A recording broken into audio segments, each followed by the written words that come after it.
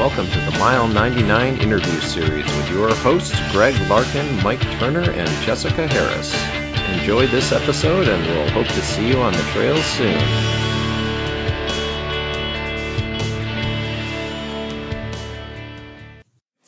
Hi, this is Mike Turner, one of your hosts of the Mile 99 interview series. Today I want to talk about everyone's favorite topic. Let's be honest, it's not your family, it's not your friends, it's your gear, right? Gear is always exciting to me when it's brand new right out of the box. But the real question is, do you still love that same gear after the first 99 miles? The first 99 gear review explores these fading and sometimes exploding love affairs with honest trail-tested miles. We explore how products hold up under real-life conditions. Do they live up to their advertising and their hype? It's not how they hold up for a 3-mile spring fun run. It's how are they really doing? How are they really holding up after a long, hard summer in the North Fork Canyon or a bitter and harsh winter up in the Tahoe Rim? This is where a product either shines or reveals its true inherent flaws. Our money is hard to come by, and none of us either have the extra time nor the extra money to waste on products that just let us down. On the other hand, we should all support products and companies that incorporate quality designs and root out their own design flaws. We all need products that we can count on. On the first 99 gear review, we usually talk about things that help us out as runners that are connected to us. Our shoes, our skis, hiking poles, clothing, stuff like that. But today we're looking at a different twist on what makes a successful runner. And we're going to be looking at all of the gear that it takes and the planning and the volunteers that it takes to put on a successful aid station at the Western States Endurance Run. We couldn't think of anybody better to talk to than Doug White to join us and kind of go over all the details of planning and the gear, the people, just all the details. So, Doug, hello and welcome to the show, and thanks for joining us. Hi, thank you for having me. It's a pleasure and an honor. And we got Jessica Harris here as well. Hey, Jessica, how are you? I'm doing good. Good to see everyone on this Monday. And Jessica, you and Doug go way back. You guys are old school. Ew.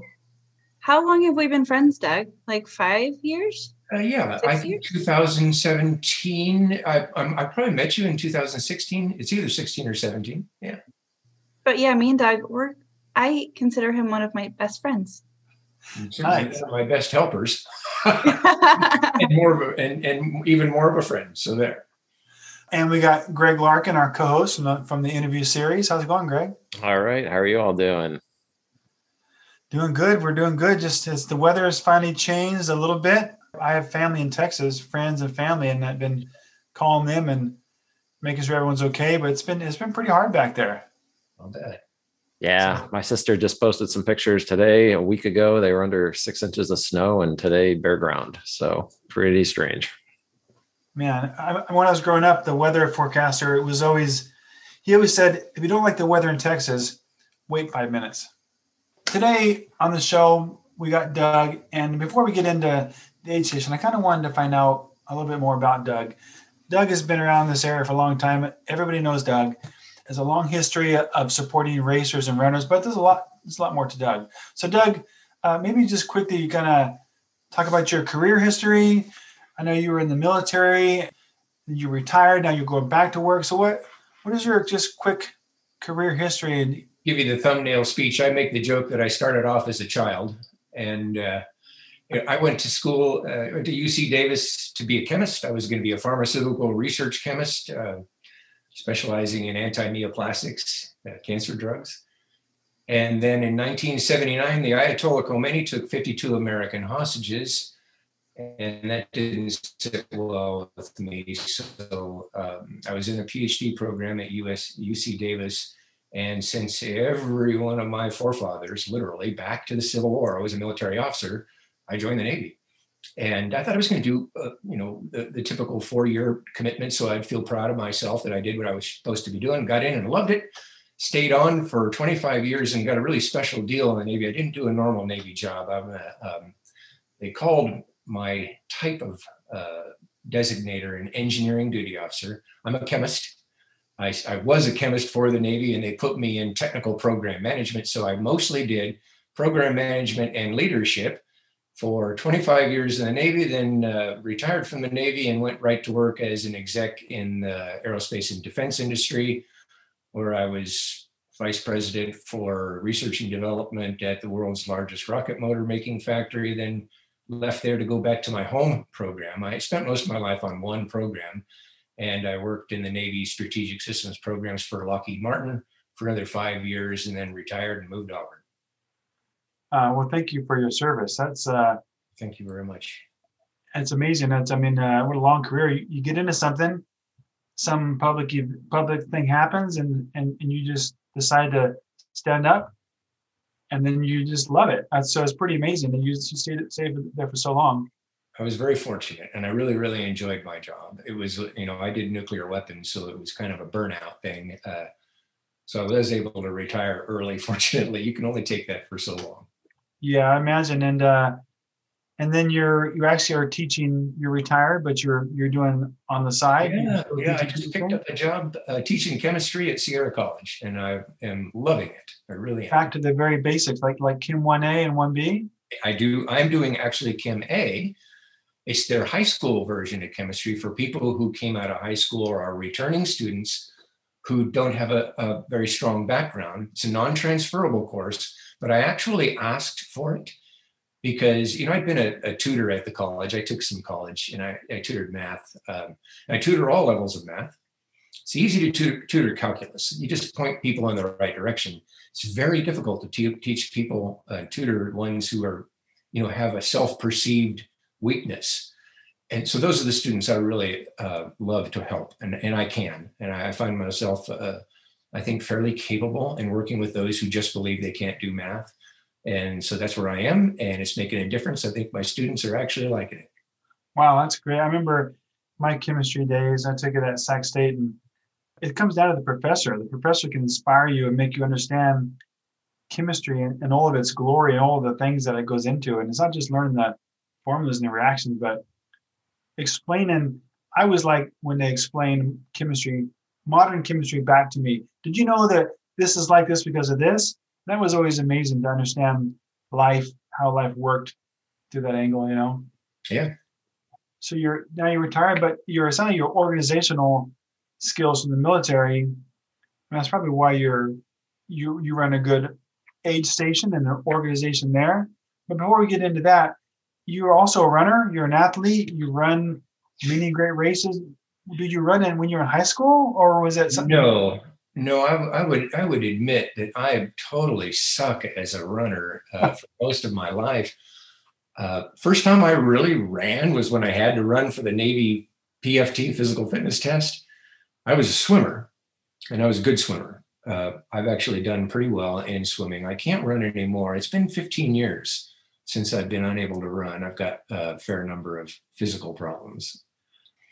I did a lot of fun ultra running. I started ultra running in 1996 after I graduated from triathlon. I kind of got a sour attitude on triathlon because they were so.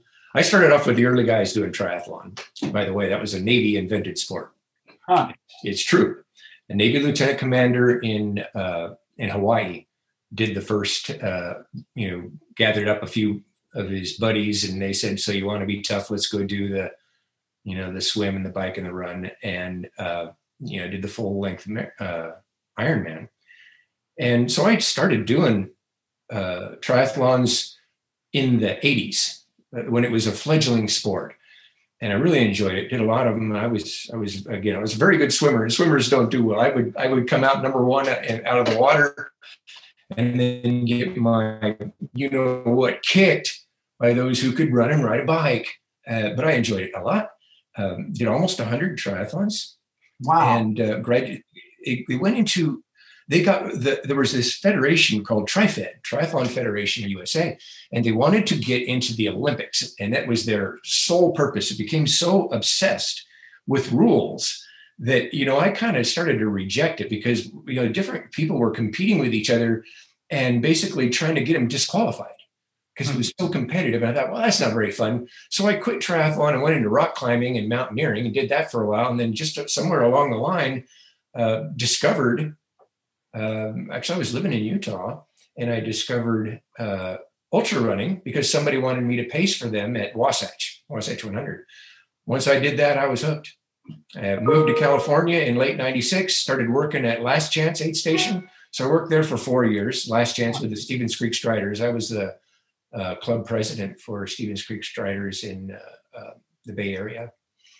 And so I worked there for 4 years, and then I ran it myself. I ran states in 2001, and I've been at Dusty Corners ever since. Wow, I was curious about where you got into Western States. So is it still a group, the Stevens Creek Striders? Are they still yes, around? They still run Last Chance. Good friends of mine. They stay with us every year. I know the aid station captains are my dear friends, Peggy and Lena. And so they usually will come and stay here. We put them up, for the weekend, and we still run it together. Nice. It's I think the triathlons, I think if you're a good swimmer, you're probably pretty good because you can learn to ride a bike, you can learn to run, but I think learning to swim, I'm not a swimmer, but learning to swim will be the hardest part. If you can't swim strong, yeah, it's true. That's probably the most dangerous part. The other thing is you can just learn, I suppose. Well, yeah, it is hard to learn swimming to be proficient. But here's the thing, that if you can at least do it and you can cycle well, the advantage, is very strong for the cyclist and about second place for the run. It's a matter of time. Time in the saddle for each of those events, and it's very well dominated by cycling. So a super good cyclist doesn't even have to be able to, they can chill doing this swim, get out and go whoop up on people. I see. So there you go, Greg. Maybe it's suited. Greg comes from a long 30 years of bike racing. So great triathlete. Greg, have you ever thought about doing a triathlon or something? Oh man, yeah, the swimming would be tough for me. I mean, I'd be out there with the dog paddle and all that, side stroke. Those are that's my my arsenal. The fun part I thought about triathlon. I mean, I'm a Navy guy, and we took the swimming stuff seriously. Not that most Navy people do, but if you're in the front of the pack of swimming in a triathlon, it's a literal slugfest. We had fist fights every single race. The league swimmers all wanted that same cubic yard of water. And that was just part of the sport. It's kind of stupid, but it was part of the sport. Like piranhas out there in the water. And Jessica, I know you had a long history of track in college and high school. Were you ever a swimmer? Your kids are swimmers. Are you a swimmer? Absolutely not. I actually got excused in high school from swimming because they're like, we just can't do anything with you. I can't tread water. I've had over a dozen people try to teach me how to float. It's just not in my wheelhouse. I tried to ride my daughter's bike the other day, and that's not my thing either. So you know what? I could probably do an aid station for a triathlon really well, but not participate. Nice. So I'm with you there on the swimming. Yeah, I did get diving certified when in my 20s, but yeah, I just don't like to be. I don't like to be cold. I could never. Cold water, to me, that's just the worst. I wouldn't have survived the military, at least not if it had water. Let's get into the details here. So you said you got first part of Last Chance. Those are your friends, and you kind of worked there for 4 years. Mm-hmm. And what years were those?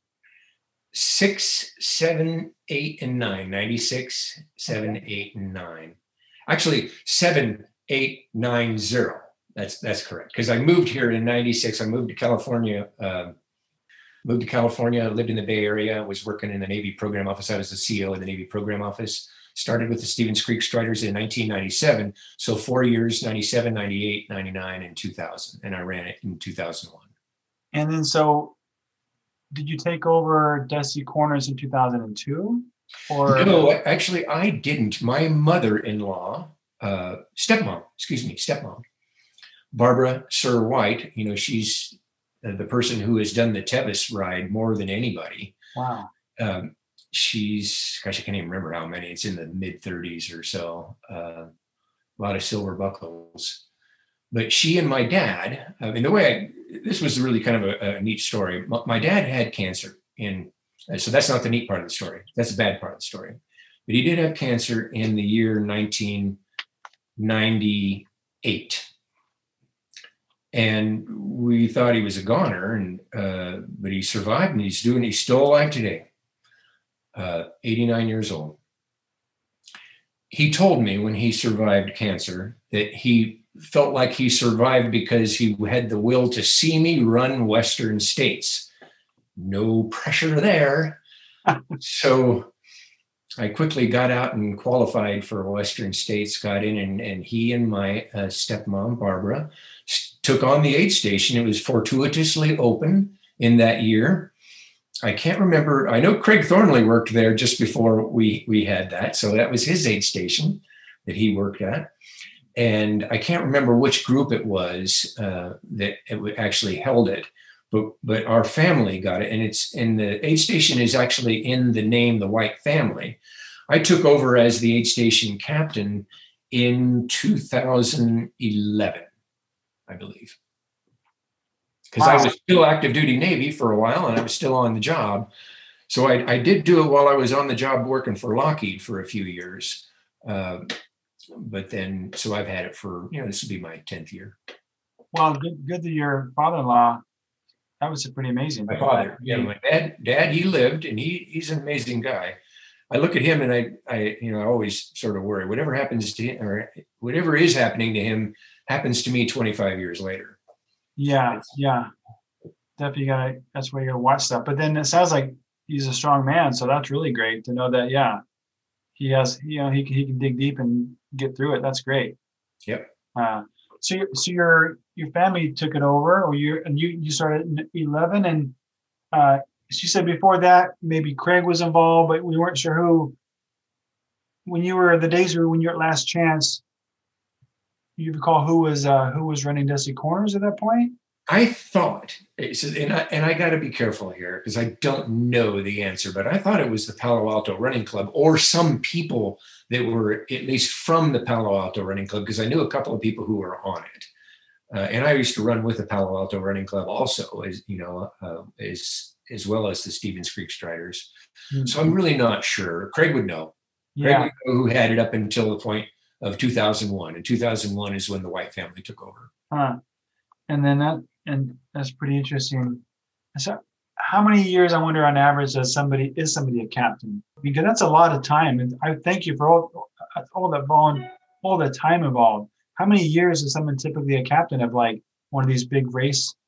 I thought about that question because I saw it in your list of things we might talk about. And my conclusion is that there really isn't. Of course, they're highly coveted. There are some people who have been around for over 30 years. There are some aid station captains that have been around for a very long time.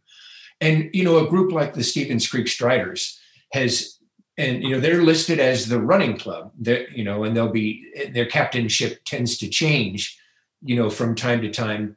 But the Stevens Creek Striders have had that aid station for, a really long time. It's over, I'm going to guess it's over 30 years. You look in the program and it will tell you.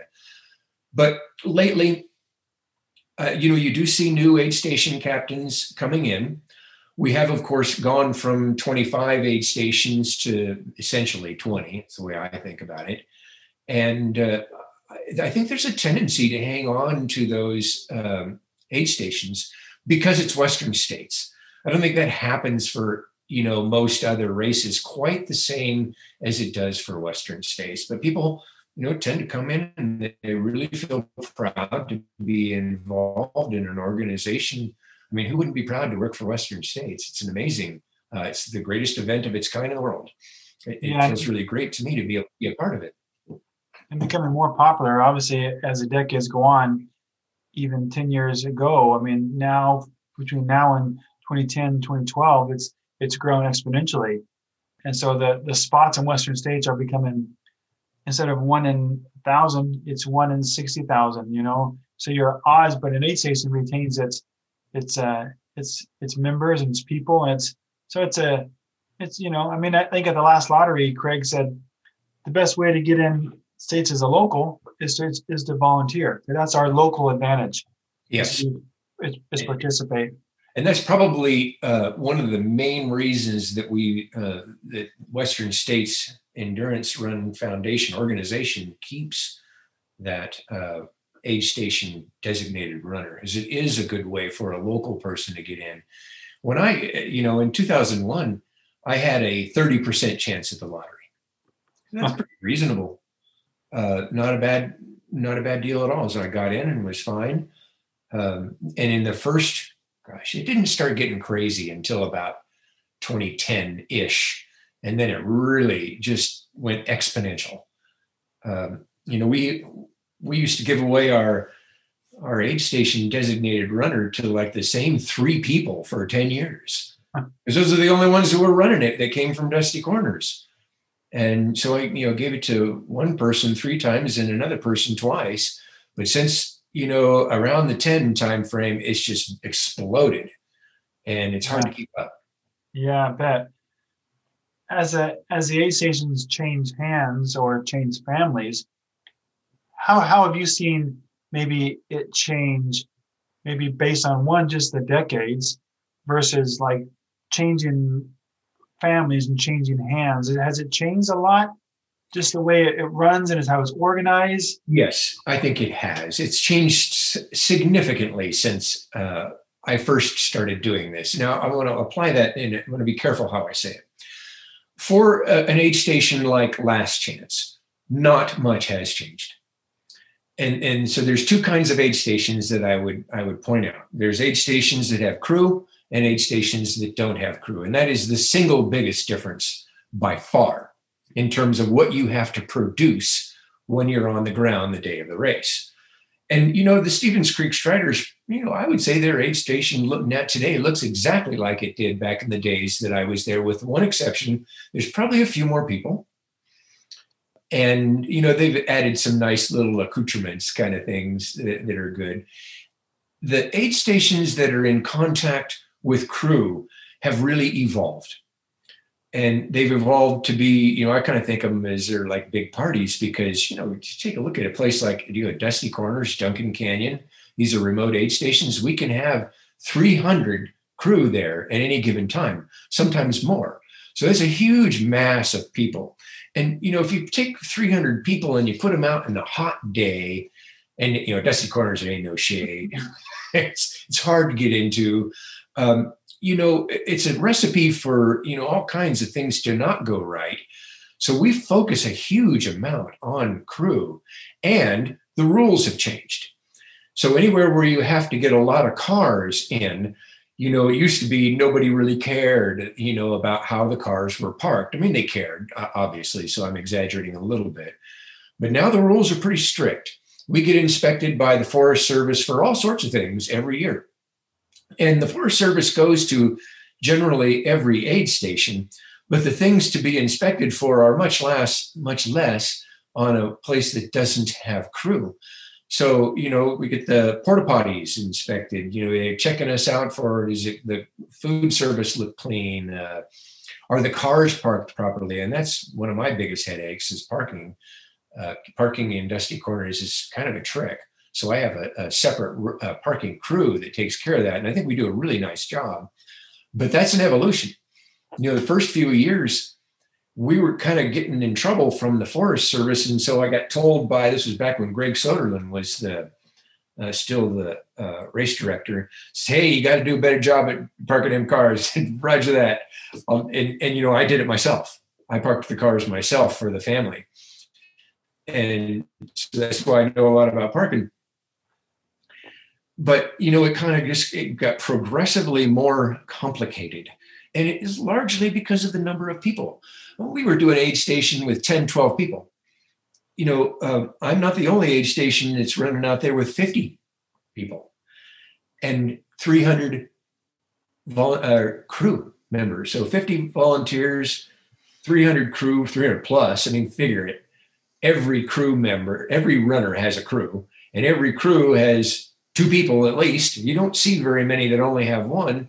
So that's a lot of cars coming into these remote aid stations. Back in the day, the race actually discouraged crew from going to Duncan and Dusty. I mean, when I did it, they discouraged, and I didn't have any crew there. I didn't send any crew there because that was discouraged. Mm-hmm. So my crew was just on the north side of the river. But that changed. And, the race became, very much about, also providing a very nice experience for crew. And so we've done, I think, extremely well with it, but it has very much changed the nature of what happens on the ground for those stations that have crew. It's a big party. Yeah, it's amazing. I know that the Forest Service, and along with the Forest Service, private property owners that own these large parcels are more and more getting frustrated with just the amount of people out in the woods on property they own or going through their property. And people park worse than they ever parked before. And they don't think about people getting out or emergency services getting in or a forest fire coming through. And there's a lot of things that people that are just thinking about their runner, they're in a hurry. And whoever plans, you never plan enough time to get out there. You're always pushing the clock. If you're crewing somebody, you never have enough time. So you're out there like, it's so far. And you're behind, you park the car, you jump out. And yeah, it's definitely, I can see the challenge. Well, let me give you a little, my 2 cents worth on that one here, just because I have a lot of experience with that. When people arrive at Dusty Corners, they're always early. They think they're late, but it's a long way from Duncan Canyon to Dusty Corners. And so I get so many people, crew members, who are very stressed. They're so worried they've missed their runner. And I usually tell them, go find a spot of shade if you can and wait a while, and it's all going to be fine. In Western states, they're so spread out that I think it's not too hard for crew to ever catch up. I've never seen a crew that was late for their runner. Yeah, you're like, usually just tell them, you have plenty of time. Now go park your car right. Exactly. Well, I make them park it right. They don't have any problems with that because I have 6 people on parking, and I actually have a person there showing them how to park their car. They don't get to do that alone. Nobody gets to park their car alone at Dusty Corners. And this year, obviously, we interviewed last week the team, Western States, everybody, and there may be changes this year, and when there's a change, sometimes things don't go back. So we never know the future of anything. But if there could be a change for COVID reasons this year, there could be no crew or limit crew to 1, or I mean, you never know. They could, if Dusty Corners goes down to no crew, it may never come back. Like, you never really know what's going to happen. Yeah, I kind of doubt that will happen just based on the way I hear management talking. I tend to believe that the Western States management has very, very high value with the crew experience. And we've, I think, given them a pretty good experience, and that's very popular. So my prediction would be that it probably won't go away. We've talked a lot about, what do we do with this 300 people in the middle of nowhere in a COVID year? And there's not been a decision on that yet. And so it's interesting. It could be a change. Can't wait to see myself. Yeah, what to see. We'll get back with Greg and the team, I'm sure, before, I don't know, Greg, when we get back to those guys before the race and get another update, huh? Yeah, I think it'd be good just to get a final read on things from them. They seem to enjoy connecting directly with everybody. Yeah. I think they're going to make their decision in March. Yeah, good planning. We'll have to have a interview mid-late March. Other things I want to talk about before we get into the aid station details, because I do like lists. I like to bullets and make lists of things. And so I put together what I thought would be fun to talk about. But before we get into that, any memorable years, events at your aid station that things are just like, funny things that happen? I would say that they're all pretty much the same. They're all fun. We have such a wonderful time out there. People really enjoy it. I especially like seeing the people who I only see once a year. Dusty Corners is unique in that it's not a running club. And so it's an at-large aid station. And we have people that from all walks of life, literally, have non-runners, just want to do it.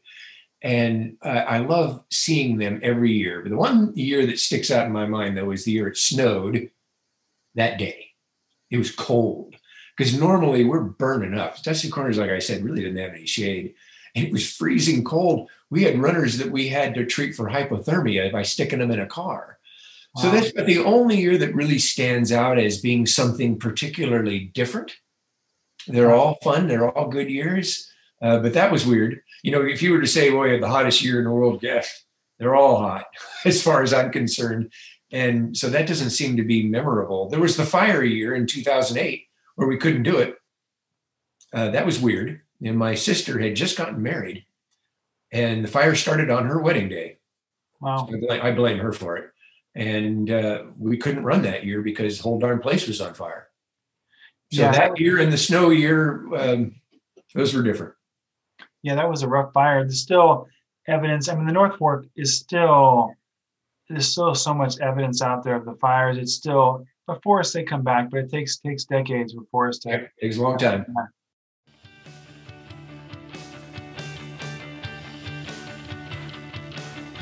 Hey everybody, this is Greg Larkin, one of the co-hosts of the Mile 99 Interview Podcast. Just want to take a minute here to give a shout out to Krista Cavender. We just worked with her. She's a graphic design artist and she redid our logo for us. We're really excited about it. We've put it out on all of our social media here as of late January, and we highly recommend her services. If you're looking for graphic design work, logo design for your business, something like that, please give her a shout. Her Instagram is Krista with a K, Cavender, and you can also find her online at kcavenderdesign.com. Highly recommended. She does great work, really clean, beautiful graphics. I think you'll be really pleased. I know we were. So, as always, take care and we'll see you on the trails.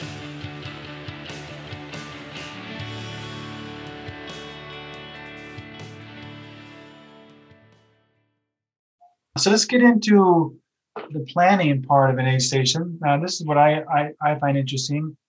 Maybe talk about how many people does it take for the planning stages, and then race day, and then post race, and kind of go over what it takes staff wise.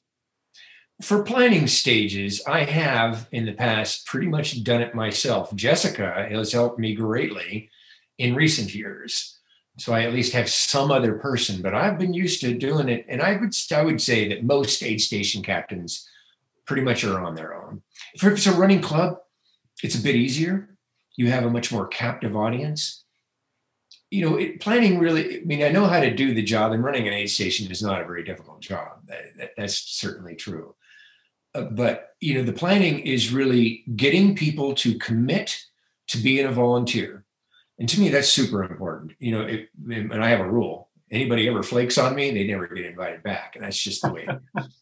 Anybody flakes on me, they're never invited back. But I've only had that happen once. In all my time, I've only had one person do that. And I never invited that person back, and no harm done. That's okay. But so I need to get people to commit. I build a roster, I track it, I communicate a lot. And I like doing that. I like communicating with my people. And I consider running an aid station just a furtherment of my leadership part of my life. I consider it all about leadership. In fact, for me personally, it is more about the opportunity to lead people doing something they like to do than it is about the race. I'm not a runner anymore. I love it. I love the sport. But, the guys at the very back of the pack inspire me just as much as the ones who are, winning. So, for me, it's really about the experience of leading a team to do something really magnificent. And that means a great deal to me. And, again, it's my ability to keep having a little bit of a leadership gig, even if it's something completely inconsequential. It's not like running a nuclear weapons facility, which I did. We're out here having fun. But the beauty of it is that everybody wants to be there for the same reason. Yeah. And with that desire to be a part of it, people are so automatically aligned to begin with that it's no work for the leader. Everything just unfolds. When you have, a couple of thousand people who have, a couple of thousand different lives, and they're there because that's what they need to do to make a paycheck, you get a lot of different behaviors. And the leader has to deal with all those different behaviors, which you don't have to do in a situation like this. So planning, back to answer your question, really doesn't take much in the early stages. The big deal is logistics. I need to get people to commit. Getting people with trucks or large vans that can move gear, because there's a lot of gear. I mean, it isn't like a little aid station on a 50K race where I can pack up an aid station, and I've done it many times. I've probably done an aid station out of my Toyota 4Runner as an aid station captain more times than I'd like to think about. But you can't do that for a big operation like Western States. It's too much gear, too much stuff. 1,500 pounds of ice, and I'm sure you're going to go through that. But I need 2 trucks just for ice. Now we got a good deal. Now we're getting an ice trailer out there, and that was a big change for us. But all of the gear I've got to get out there usually took me about 5 to 6 pickup trucks. Wow. And all over several days, you went out there in advance, or you kind of just on the day? No, that's when I go into a military operation mode. I have it all staged at my place in Auburn, and I have the trucks come by at designated times to pick stuff up. So the day before, the Friday before the race, a pretty darn busy day. And I actually have my thoughts about how I'm going to change how I do that this year, because it's generally a pretty painful 3 days for me. I love the day of the race, but it's a lot of darn work for me as an individual. And I've got some ideas of what I can do to change that up and make my life a little bit easier. And are people pulling trailers out there? Is this ice truck a trailer, like a refrigerated trailer? If in 2019 was the first year we had a trailer, and that was huge. It was really good. And, I have to get somebody with a truck that can haul. It's a big trailer. And then the water can come in on a trailer or in the back of a pickup truck. You can take in water either in carboys, the 5-gallon jugs, or a large 120 to 150 gallon container. But then, of course, there's all the food. I mean, there's just so much stuff. I've got, a 2-page list of all the stuff that goes to Dusty Corners. It's a lot. It's really a lot. Jessica can tell you. She's seen it. Well, yeah. So Nick drove the ice trailer with Paulo's big diesel truck. And as much as it's nice, we don't have to deal with getting a massive amount of coolers to pack all this ice in and then drive it down, because we have this ice trailer. But now we need a generator, and we need to make sure we have the right kind of truck. And that truck could only do the trailer, because the road getting to Dusty Corners is not the easiest one to get down. So it's like you swap. You go, okay, we swapped out the ice situation for another ice situation, it's so nice to have the ice just there and hook a generator in there. We don't have to worry about it coming down the day of, but it is just definitely swapping one logistical thing for another. It is. And now that we know that, because, it was hard. It was we got to, my thoughts on that are, it all comes down to people. Solutions for everything are always people, and you just need to get the person with the right truck and deal with that too. Because the worst thing that ever happened to us is if one of those large things didn't show up. Yikes. Yeah. And I was just stressed. And so I wanted the water and ice with me. I was like, Doug, I'm sleeping there the night before. I'm going to sleep next to the ice trailer, so I know it's there in the morning. I had nightmares that I woke up in the middle of the night, opened the ice trailer, and it was all liquid. Yeah. But I think if Doug didn't have me, it might be easier, because I was like, I need the water and ice there with me tucked in at night the night before, because I was like, we could run an aid station with not if the food didn't arrive, but people need water and ice. So that was my thing. Water and ice are definitely the highest priorities. Water number 1, ice number 2, food number 3. Yep. So there's a well out there. Is that right? Or is there not a well out there? No, there used to be a well there was a spring at Last Chance. There is, I don't know. There's no water near Dusty Corners. I guarantee you that. It's a ridgetop. Yeah. So there ain't no water there. If you go down towards the old town of Last Chance, there's a town there. There's actually a spring. And until 2 years ago, Last Chance actually got their water from that spring. So they had a little bit simpler task. They can get extra water out of the spring. Can't do it anymore. It's not potable. So no well anywhere around. You got to get all the water and the ice up there. And give us a reminder, what mile is that? Is Dusty Corner? 38. So but if you've been had a long struggle in the snow and you're ready for a break, I'm sure, It is a hot place for the runners. Dusty Corners is hot. It feels hot because it's in the sun. So they don't eat much, actually. And every aid station has its own different character because of where it is on the course. It's really a big deal. We recognize that, and we always try to make sure we take that into consideration because every place is different. Dusty Corners is hot and dry. They want water and ice. And so it sounds like race day, once you're set up, what you're probably, so you can relax, breathe a little bit. What time does the first runner come in on Saturday? And then when's the last runner coming through? Typically 10:30 a.m. for the first runner, plus or minus, of course. I think our record is just before 10:30, Jim Walmsley. And cutoff time is 4:10. Actually, now that got changed to 4:05. So that's it. And, we don't cut very many runners at Dusty Corners. I have had years where I've cut nobody, and I've had years where I've cut two. So it doesn't, we just don't have carnage as you might see in some other aid stations. Interesting. So they reduced it by 5 minutes because of, there was a slight change. And, every year it can be a little bit different. The biggest variable is the high country trails can be affected by snow and other weather issues.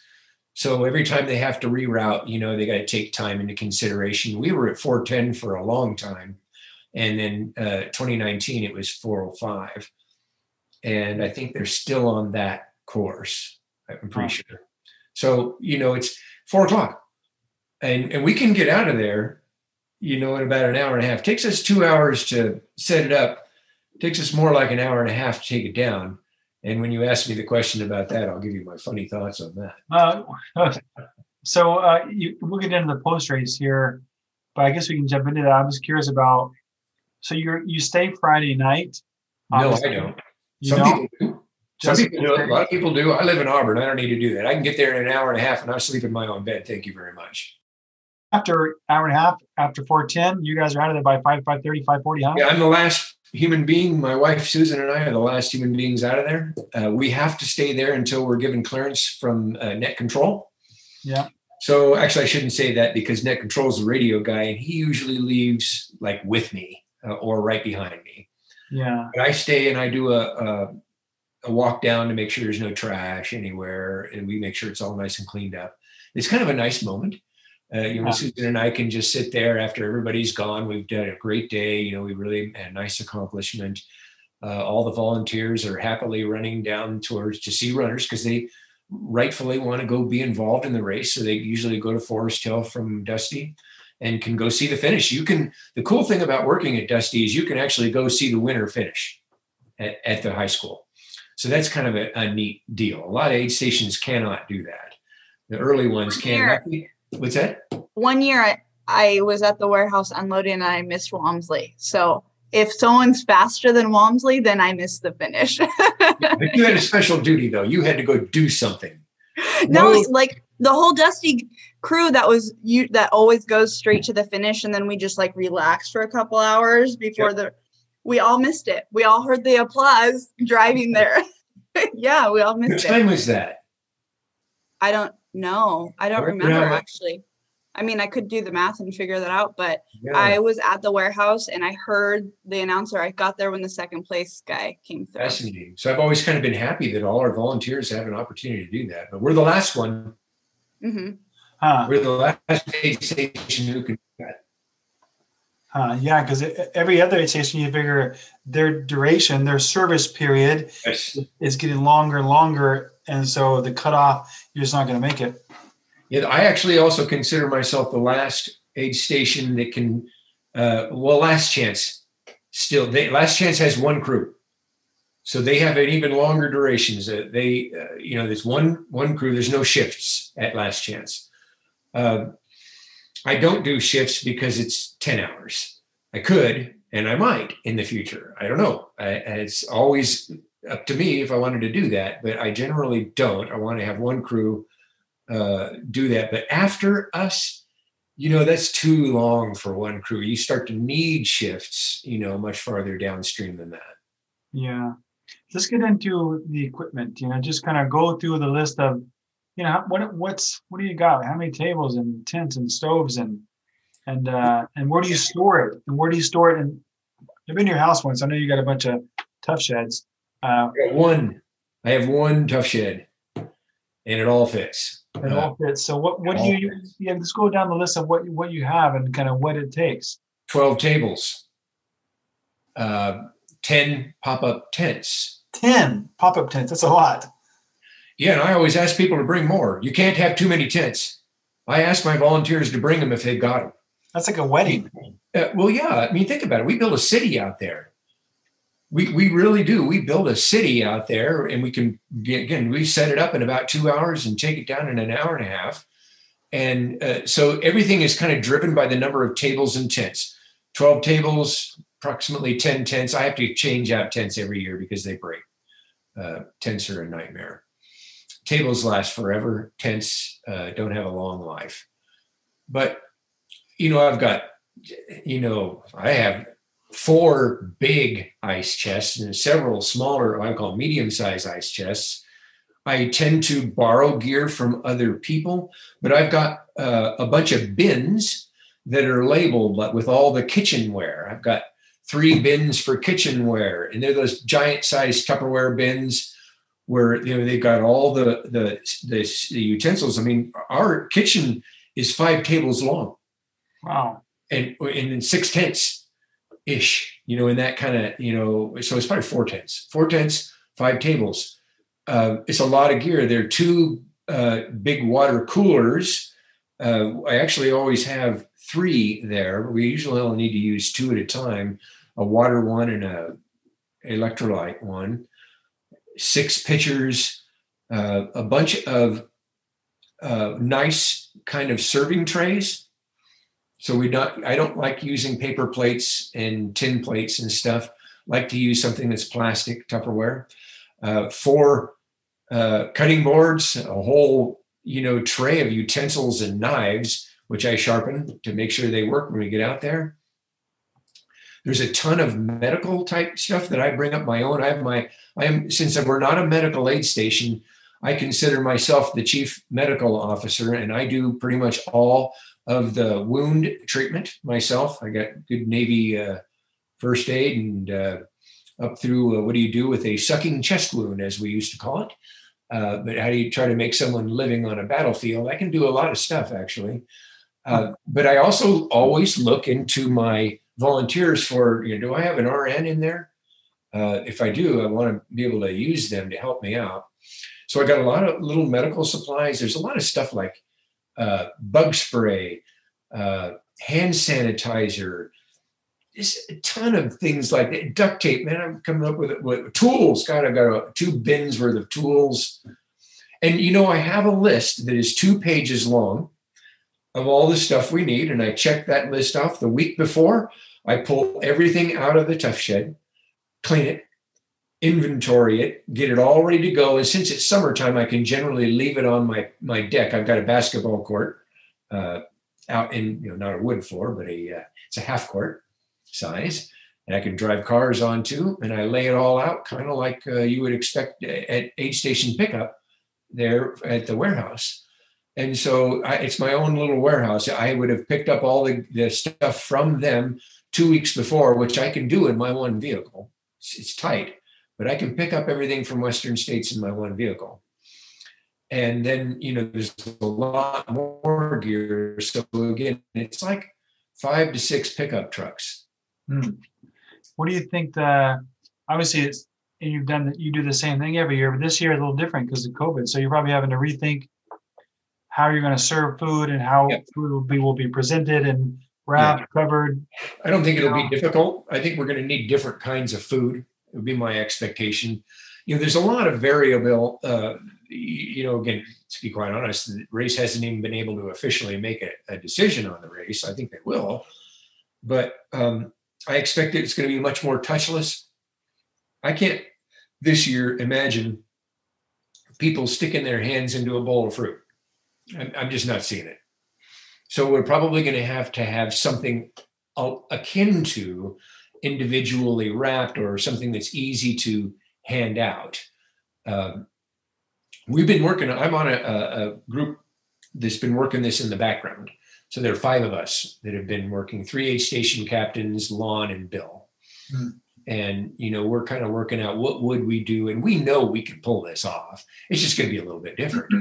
Yeah. So we're just waiting to get the orders on, what we can do. And so it'll be much more, I think here's where I think we're going to learn some stuff that's going to be very valuable that we will not stop doing in the future. I think this is good. I remember the year when somebody called us on, hey, you guys are not wearing gloves. It was a crew member. Got mad at us for not wearing gloves. Fortunately, out of my medical kit, I had some neoprene gloves, and I made our kitchen workers put on gloves right then and there. And I went back and reported it to management, and we have been having to wear gloves ever since that day.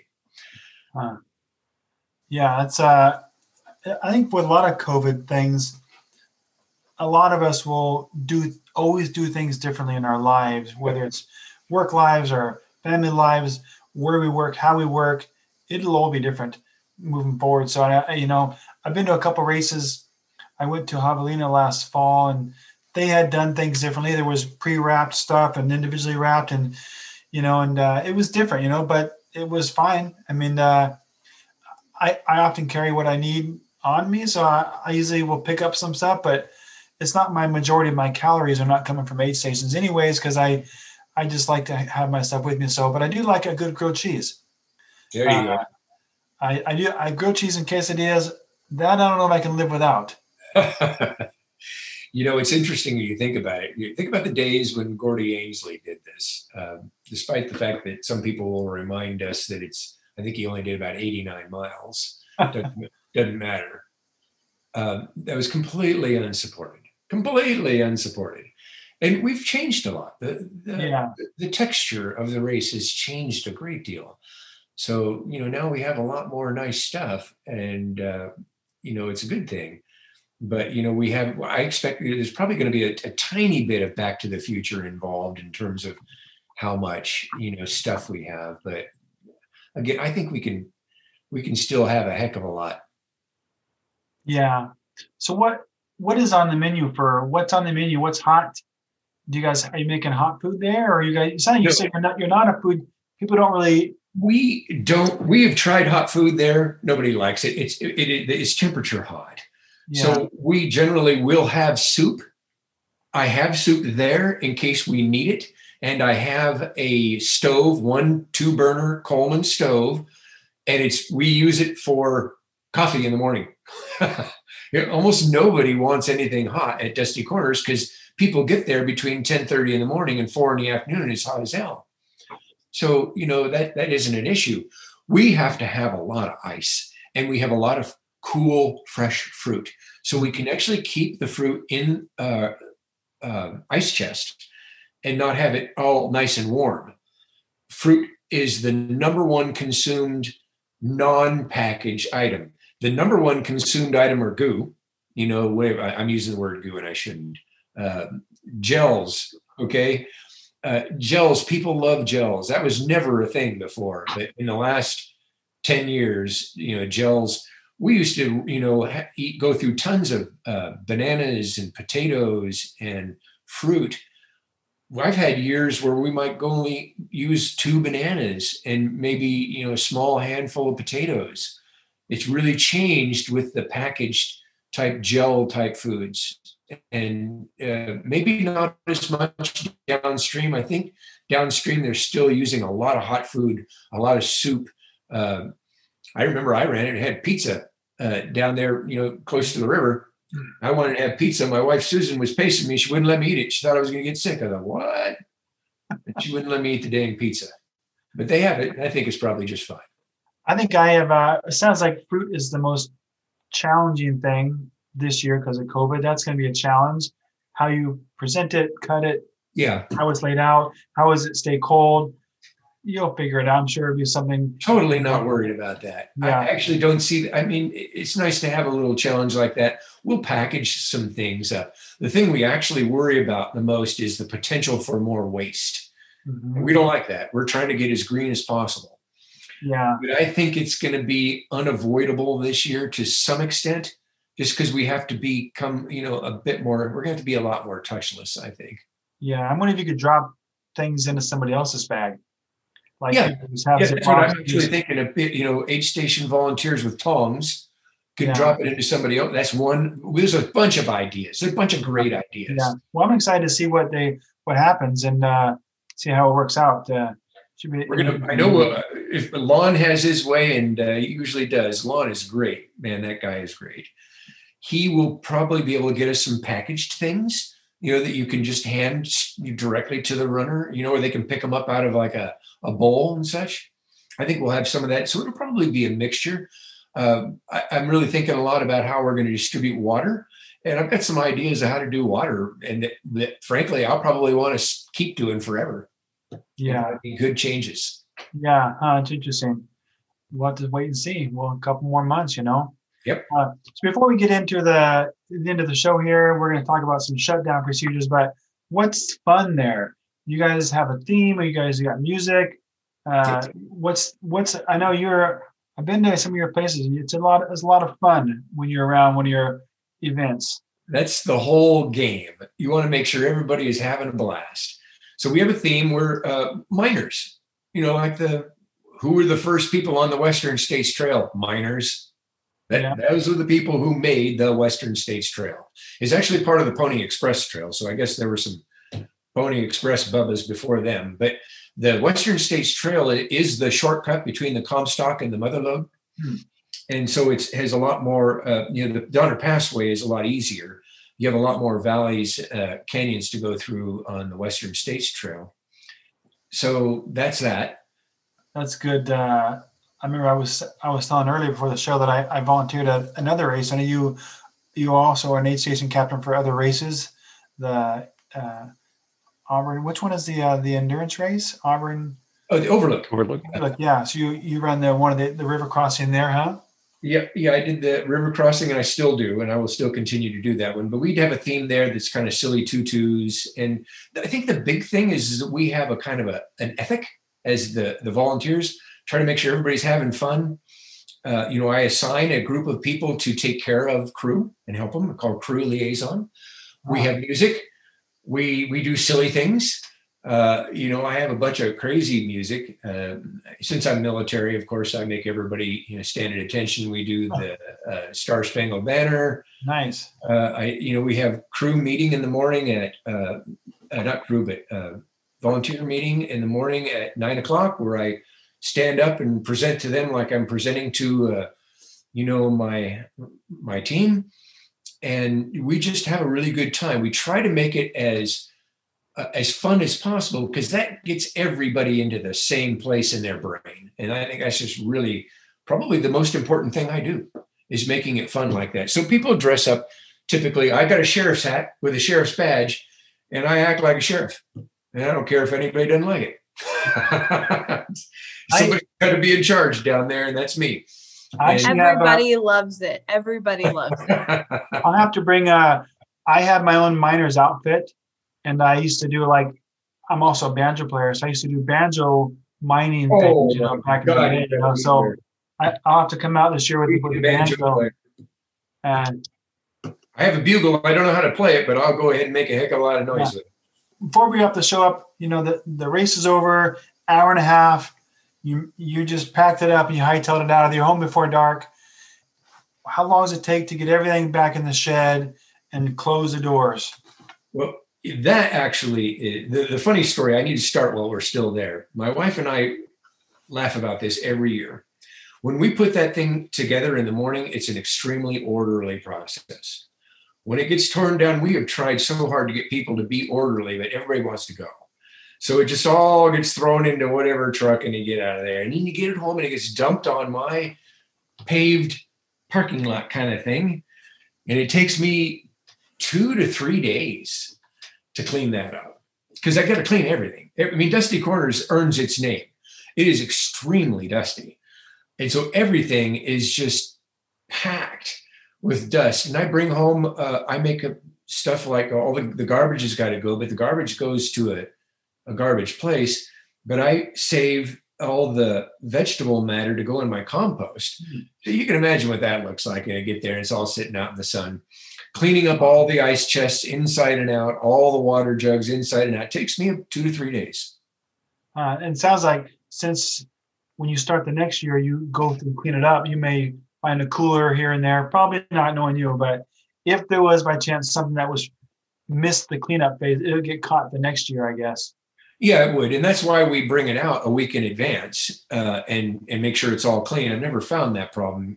And I hope I don't. I'd be pretty pissed at myself if I did.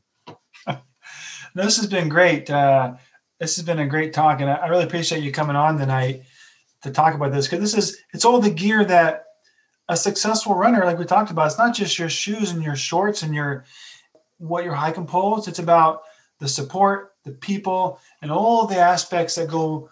When you run 100 miles, you have to train for 6 months and be ready. But the success of the day comes down to you come into an aid station and it's hot and people are welcoming and greeting.